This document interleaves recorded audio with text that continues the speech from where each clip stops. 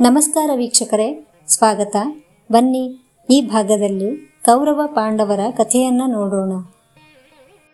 ವೈಶಂಪಾಯನರು ಹೇಳುತ್ತಾರೆ, ಜನಮೇಜಯ 12 ದಿನಗಳ ಕರ್ಮಾನಂತರ ಭೀಷ್ಮನು ಮತ್ತು ಕುಂತಿಯು ಬಂಧು ಮಿತ್ರರಿಂದೊಡಗೂಡಿ ರಾಜನಿಗೆ ಶ್ರಾದ್ದ ಮಾಡಿ ಪಿಂಡ ಪ್ರದಾನ ಮಾಡಿದರು.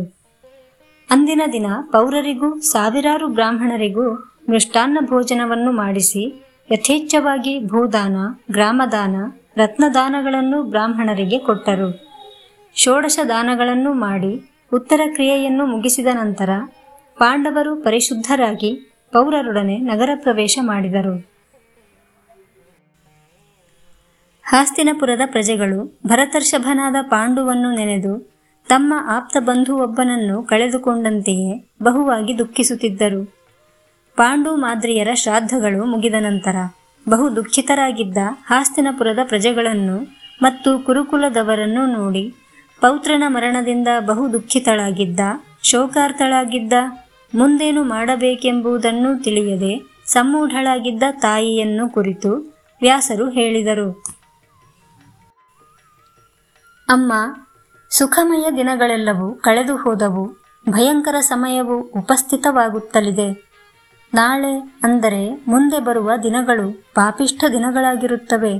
ಭೂಮಾತೆಯ ಯೌವನವು ಕಳೆದು ಹೋಯಿತು. ವಂಚನೆ ಎಂಬುದು ಪ್ರಪಂಚದ ಎಲ್ಲೆಡೆಗಳಲ್ಲಿಯೂ ವ್ಯಾಪಿಸುತ್ತದೆ. ಪ್ರಪಂಚದ ಜನರು ನಾನಾ ವಿಧವಾದ ದೋಷಗಳಿಂದ ಸಮಾಕುಲರಾಗುತ್ತಾರೆ. ಸದಾಚಾರ ಸದ್ಧರ್ಮಗಳೆಲ್ಲವೂ ಲುಪ್ತವಾಗಿ ಹೋಗುತ್ತವೆ. ಈ ಕಾರಣಗಳಿಂದಾಗಿ ಮುಂದೆ ಬರುವ ಕಾಲವು ಅತಿ ಘೋರವಾಗಿರುತ್ತದೆ. ದುರ್ಯೋಧನಾದಿಗಳು ಮಾಡುವ ಅನ್ಯಾಯದಿಂದ ಪೃಥ್ವಿಯ ಎಲ್ಲ ರಾಜರು ವಿನಾಶ ಹೊಂದುತ್ತಾರೆ. ಆದುದರಿಂದ ನೀನೀಗಲೇ ಕಾಡಿಗೆ ಹೋಗಿ ಮನಸ್ಸನ್ನು ಧ್ಯಾನಯೋಗದಲ್ಲಿ ಯೋಜಿಸಿ ಕಾಲ ಕಳೆಯುವುದು ಯುಕ್ತವಾಗಿದೆ.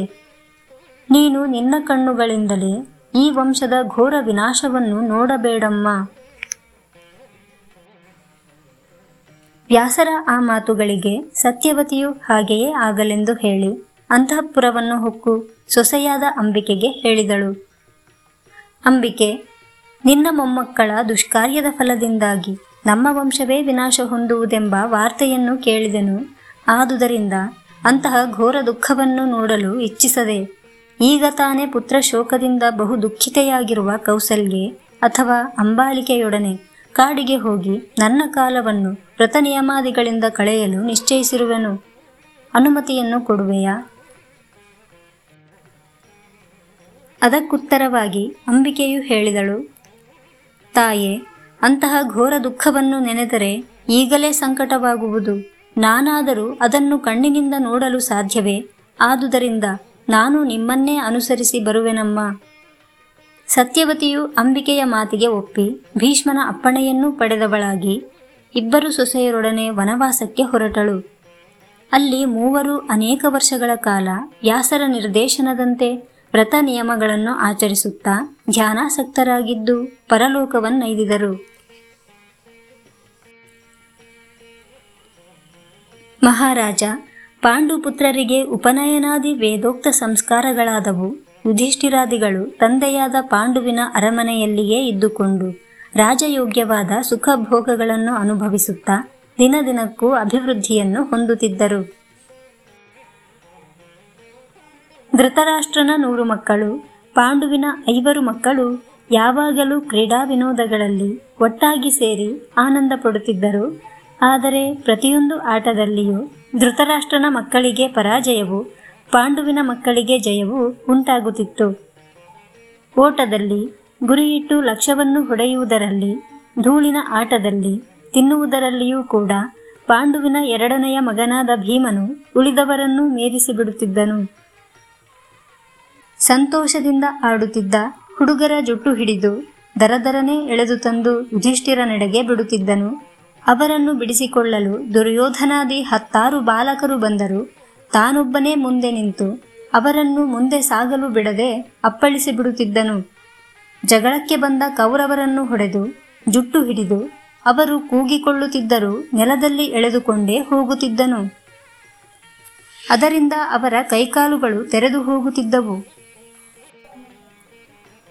ಈಜಾಡುತ್ತಿರುವಾಗ ಭೀಮನು 10 ಕೌರವರನ್ನು ಹಿಡಿದು ಮುಳುಗಿಸಿ ಅವರು ಸಾಯುವಂತಾದಾಗ ಬಿಟ್ಟು ಬಿಡುತ್ತಿದ್ದನು. ದುರ್ಯೋಧನನಂತಹ ಮಾನಧನರಾದ ಬಾಲಕರು ಎಷ್ಟೇ ಪೆಟ್ಟು ಬಿದ್ದರೂ ರೋಷಾನ್ವಿತರಾಗಿ ಪುನಃ ಪುನಃ ಭೀಮನ ಮೇಲೆ ಬಂದು ಬೀಳುತ್ತಿದ್ದರು. ಮೇಲೆ ಬಿದ್ದವರು 10 ಸಂಖ್ಯೆಯಲ್ಲಿದ್ದರೂ ಭೀಮನು ಒಡನೆಗೆ ಒದರಿ ಮೇಲೆ ಕುಪ್ಪಳಿಸಿ ಕೆಳಗಿದ್ದವರ ಮೇಲೆ ಬಿದ್ದು ಅವರೆಲ್ಲರನ್ನೂ ತನ್ನ ಬಾಹುಪಾಶದಿಂದ ಬಿಗಿದಪ್ಪಿ ಹತ್ತಿರದಲ್ಲಿದ್ದ ನದಿಯಲ್ಲಿ ಮುಳುಗಿಸಿ ಪಕಪಕನೆ ನಗುತ್ತಾ ಮೇಲೆ ಬರುತ್ತಿದ್ದನು. ಅವನ ದೌಷ್ಟ್ಯವನ್ನು ಕಂಡು ದುರ್ಬಲರಾದ ಅನೇಕ ಬಾಲಕರು ಓಡಿಬಿಡುತ್ತಿದ್ದರು. ಭೀಮನ ಸುಳಿವು ಕಾಣುವವರೆಗೂ ಹುಡುಗರ ಚೇಷ್ಟೆಗಳಿಗೆ ಮಿತಿಯೇ ಇರುತ್ತಿರಲಿಲ್ಲ. ಭೀಮನಿಲ್ಲವೆಂಬ ಭಾವನೆಯಿಂದ ಬಾಲಕರೆಲ್ಲರೂ ಮರವನ್ನು ಹತ್ತಿ ಹಣ್ಣುಗಳನ್ನು ಕೇಳುತ್ತಾ ತಿನ್ನುತ್ತಾ ಇರುವಾಗ ಭೀಮನು ತನ್ನ ತಂದೆಯಂತೆಯೇ, ಅಂದರೆ ವಾಯುವಿನಂತೆ ಯಾರಿಗೂ ಕಾಣದಂತಿದ್ದು ಎಲ್ಲಿಂದಲೋ ಬಂದು ಮರದ ಬುಡವನ್ನು ಕಾಲಿನಿಂದ ಒದೆದು ಅಲ್ಲಾಡಿಸಿ ಬಿಡುತ್ತಿದ್ದನು. ಹಣ್ಣುಗಳ ಜೊತೆಗೆ ಹಣ್ಣುಗಳನ್ನು ತಿನ್ನುತ್ತಿದ್ದ ಬಾಲಕರು ತೊಪತೊಪನೆ ಕೆಳಗೆ ಬೀಳುತ್ತಿದ್ದರು. ಬಿದ್ದ ಬಾಲಕರು ಅಲ್ಲಿ ಕ್ಷಣಕಾಲವೂ ನಿಲ್ಲದೆ ಭೀಮನ ಭಯದಿಂದ ತಮಗೆ ಏಟು ಬಿದ್ದಿರುವುದನ್ನು ನೋಡಿಕೊಳ್ಳಲಾಗದೆ ಕುಂಟಿಕೊಂಡೇ ಓಡುತ್ತಿದ್ದರು. ಕುಂಟುತ್ತಾ ಓಡುವವನು ಮುಂದೆ ಹೋಗಲಾರದೆ ಹಿಂದಿರುಗಿ ನೋಡಿದನೆಂದರೆ ಭೀಮನೊಮ್ಮೆ ಗಟ್ಟಿಯಾಗಿ ಗರ್ಜಿಸುತ್ತಿದ್ದನು. ಕುಸ್ತಿಯಲ್ಲಾಗಲಿ ಓಟದಲ್ಲಾಗಲಿ ಚಾತುರ್ಯದಲ್ಲಾಗಲಿ ಭೀಮನನ್ನು ಮೀರಿಸಲು ಧೃತರಾಷ್ಟ್ರನ ಕುಮಾರರಿಗೆ ಸಾಧ್ಯವಾಗುತ್ತಿರಲಿಲ್ಲ. ಭೀಮನೊಡನೆ ಸ್ಪರ್ಧೆಗೆ ನಿಂತ ದುರ್ಯೋಧನಾದಿಗಳು ಭೀಮನ ಶ್ರೇಷ್ಠತೆಯನ್ನು ಮಾತ್ರವೇ ಪ್ರತಿಪಾದಿಸುತ್ತಿದ್ದರು. ನಿಶ್ಚಯವಾಗಿಯೂ ಆ ಬಾಲಕರೆಲ್ಲರೂ ಭೀಮನಿಗೆ ತೃಣಪ್ರಾಯರಾಗಿದ್ದರು. ಭೀಮನಿಗೆ ಬಾಲಕರನ್ನು ಪೀಡಿಸಿ ತನ್ನ ಶಕ್ತಿಯು ಎಷ್ಟೆಂಬುದನ್ನು ತೋರಿಸಿಕೊಡಬೇಕೆಂಬ ಬಾಲ್ಯ ಚಾಪಲ್ಯವಿತ್ತೇ ಹೊರತು ಯಾವ ವಿಧವಾದ ಮಾತ್ಸರ್ಯದಿಂದಲೂ ಅವನು ಆ ಬಾಲಕರನ್ನು ಪೀಡಿಸುತ್ತಿರಲಿಲ್ಲ. ಭೀಮನ ಮನದಲ್ಲಿ ಯಾವ ವಿಧವಾದ ಮಾತ್ಸರ್ಯವೂ ಯಾರ ಮೇಲೆಯೂ ಇರಲಿಲ್ಲವೆಂಬುದು ನಿಶ್ಚಯ. ಆದರೆ ಅವನ ಸಾಹಸ ಕಾರ್ಯವು ಇತರರ ಮನದಲ್ಲಿ ಮಾತ್ಸರ್ಯವನ್ನು ಹುಟ್ಟಿಸಿತು. ಟಿಪ್ಪಣಿ: ಒಡನಾಡಿಗಳಲ್ಲಿ ಅಥವಾ ಸಹೋದರರಲ್ಲಿ ವಿದ್ಯೆಯಲ್ಲಾಗಲಿ ಕೀರ್ತಿಯಲ್ಲಾಗಲಿ ಪರಾಕ್ರಮದಲ್ಲಾಗಲಿ ಯಾರಾದರೂ ಹಿಂದುಳಿದರೆ ಮುಂದುವರಿದವರನ್ನು ನೋಡಿ ಅಸೂಯೆ ಪಡುವುದು ಸಹಜ. ತಾನೂ ಮುಂದುವರಿದವನ ಸಮಾನತೆಯನ್ನು ಹೊಂದಲು ನಿಶ್ಚಯಿಸುವುದು ಮತ್ತು ಪ್ರಯತ್ನಿಸುವುದು ಧೀಮಂತನ ಗುಣ. ದುರ್ಜನನಾದವನು ಅಸೂಯೆ ಎಂಬ ಭೂತಕ್ಕೆ ತನ್ನ ಹೃದಯದಲ್ಲಿ ಅವಕಾಶವನ್ನು ಕಲ್ಪಿಸಿಕೊಟ್ಟು ತನಗಿಂತಲೂ ಮುಂದುವರಿದವನನ್ನು ನಾಶಪಡಿಸಲು ಯೋಚಿಸುತ್ತಾನೆ. ವೈಶಂಪಾಯನರು ಹೇಳುತ್ತಾರೆ, 105 ಮಂದಿ ಬಾಲಕರ ಮಧ್ಯದಲ್ಲಿ ದುರ್ಯೋಧನನಿಗೆ ಮಾತ್ರ ಅಸೂಯಾಭೂತವು ಹೆಚ್ಚಾಗಿ ಹಿಡಿಯಿತು. ದುರ್ಯೋಧನನು ಅಷ್ಟು ಧರ್ಮಿಷ್ಠನಾಗಿರಲಿಲ್ಲ, ಸ್ವಾರ್ಥಿಯಾಗಿದ್ದನು. ಎಲ್ಲರಲ್ಲಿಯೂ ದೋಷವನ್ನೇ ಕಾಣುತ್ತಿದ್ದನು. ಅವನಿಗೆ ದುರಭಿಮಾನವೂ ಇತ್ತು. ಮೇಲಾಗಿ ಐಶ್ವರ್ಯ ಲೋಭಿಯಾಗಿದ್ದನು. ಈ ಕಾರಣಗಳಿಂದ ಅವನ ಬುದ್ಧಿಯು ಪಾಪಪೂರ್ಣ ವಿಚಾರಗಳಿಂದಲೇ ತುಂಬಿ ಹೋಗಿತ್ತು. ದುರ್ಯೋಧನನ ಮನಸ್ಸಿನಲ್ಲಿ ಪಾಪ ವಿಚಾರದ ಸರಣಿಯು ಹೀಗೆ ಮೂಡಿತು.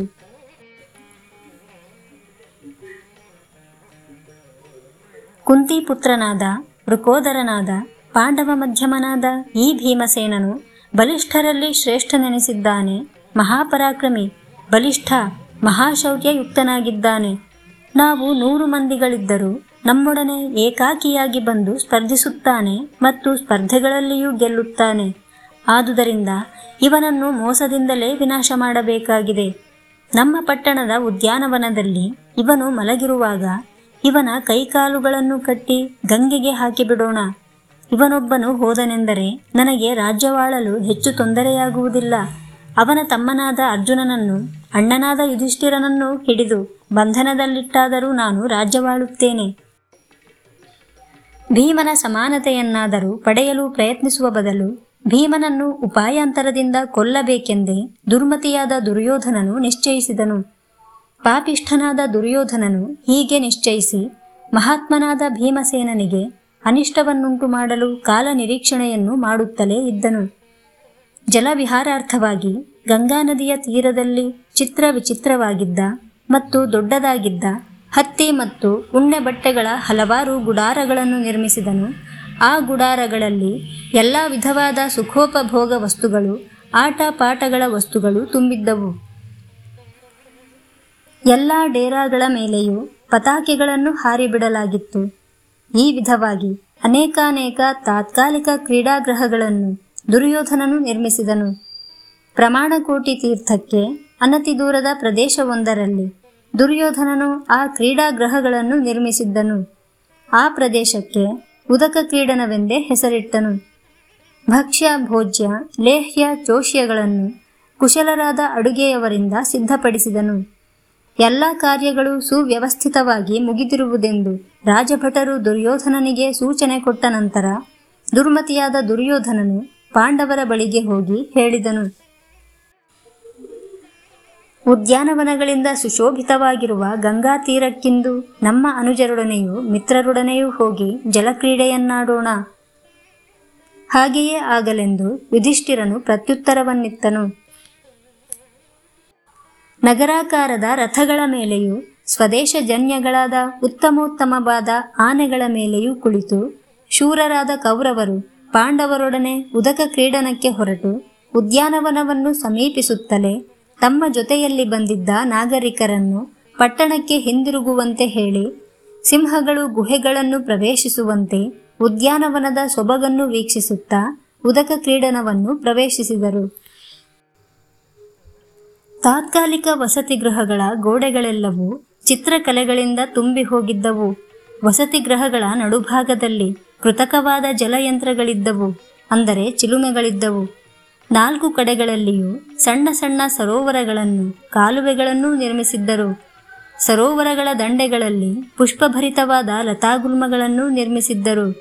ಪುಷ್ಪಗಳ ಸಂಪರ್ಕದಿಂದ ಸುಗಂಧಿತವಾದ ವಾಯುವಿನ ಸೇವನೆಯು ರಾಜಕುಮಾರರಿಗೆ ಹೆಚ್ಚು ಉಲ್ಲಾಸವನ್ನುಂಟು ಮಾಡಿತು. ನಯನ ಮನೋಹರವಾದ ವಿಚಿತ್ರ ಚಿತ್ರಗಳೆಲ್ಲವನ್ನು ಸ್ವಲ್ಪ ಕಾಲ ನೋಡಿದ ನಂತರ ರಾಜಕುಮಾರರು ಉಪಾಹಾರಕ್ಕಾಗಿ ಭೋಜನ ಶಾಲೆಗೆ ತೆರಳಿದರು. ನಾನಾ ಭಕ್ಷ್ಯಗಳಿಂದ ಕೂಡಿದ್ದ ಭೋಜನ ಶಾಲೆಯಲ್ಲಿ ರಾಜಕುಮಾರರು ಸ್ವೇಚ್ಛೆಯಿಂದ ತಮಗೆ ಬೇಕಾದ ಭಕ್ಷ್ಯಗಳನ್ನು ತಿನ್ನುತ್ತಾ ಇತರರಿಗೂ ತಿನ್ನಿಸುತ್ತಾ ನಲಿದಾಡುತ್ತಿದ್ದರು.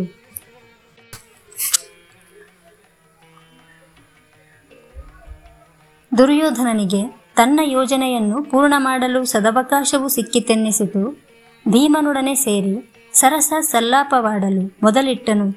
ಎಂದೂ ಇಲ್ಲದ ಪ್ರೇಮವನ್ನು ತೋರುತ್ತಾ ಭೀಮನನ್ನು ಬಿಗಿದಪ್ಪಿ ಭುಜಗಳನ್ನು ತಟ್ಟಿದನು. ಅವರಿಬ್ಬರು ಒಬ್ಬರ ಹೆಗಲ ಮೇಲೊಬ್ಬರು ಕೈ ಹಾಕಿಕೊಂಡೇ ಭಕ್ಷ್ಯಗಳನ್ನು ತಿನ್ನಿಸಲು ಮೊದಲಿಟ್ಟರು.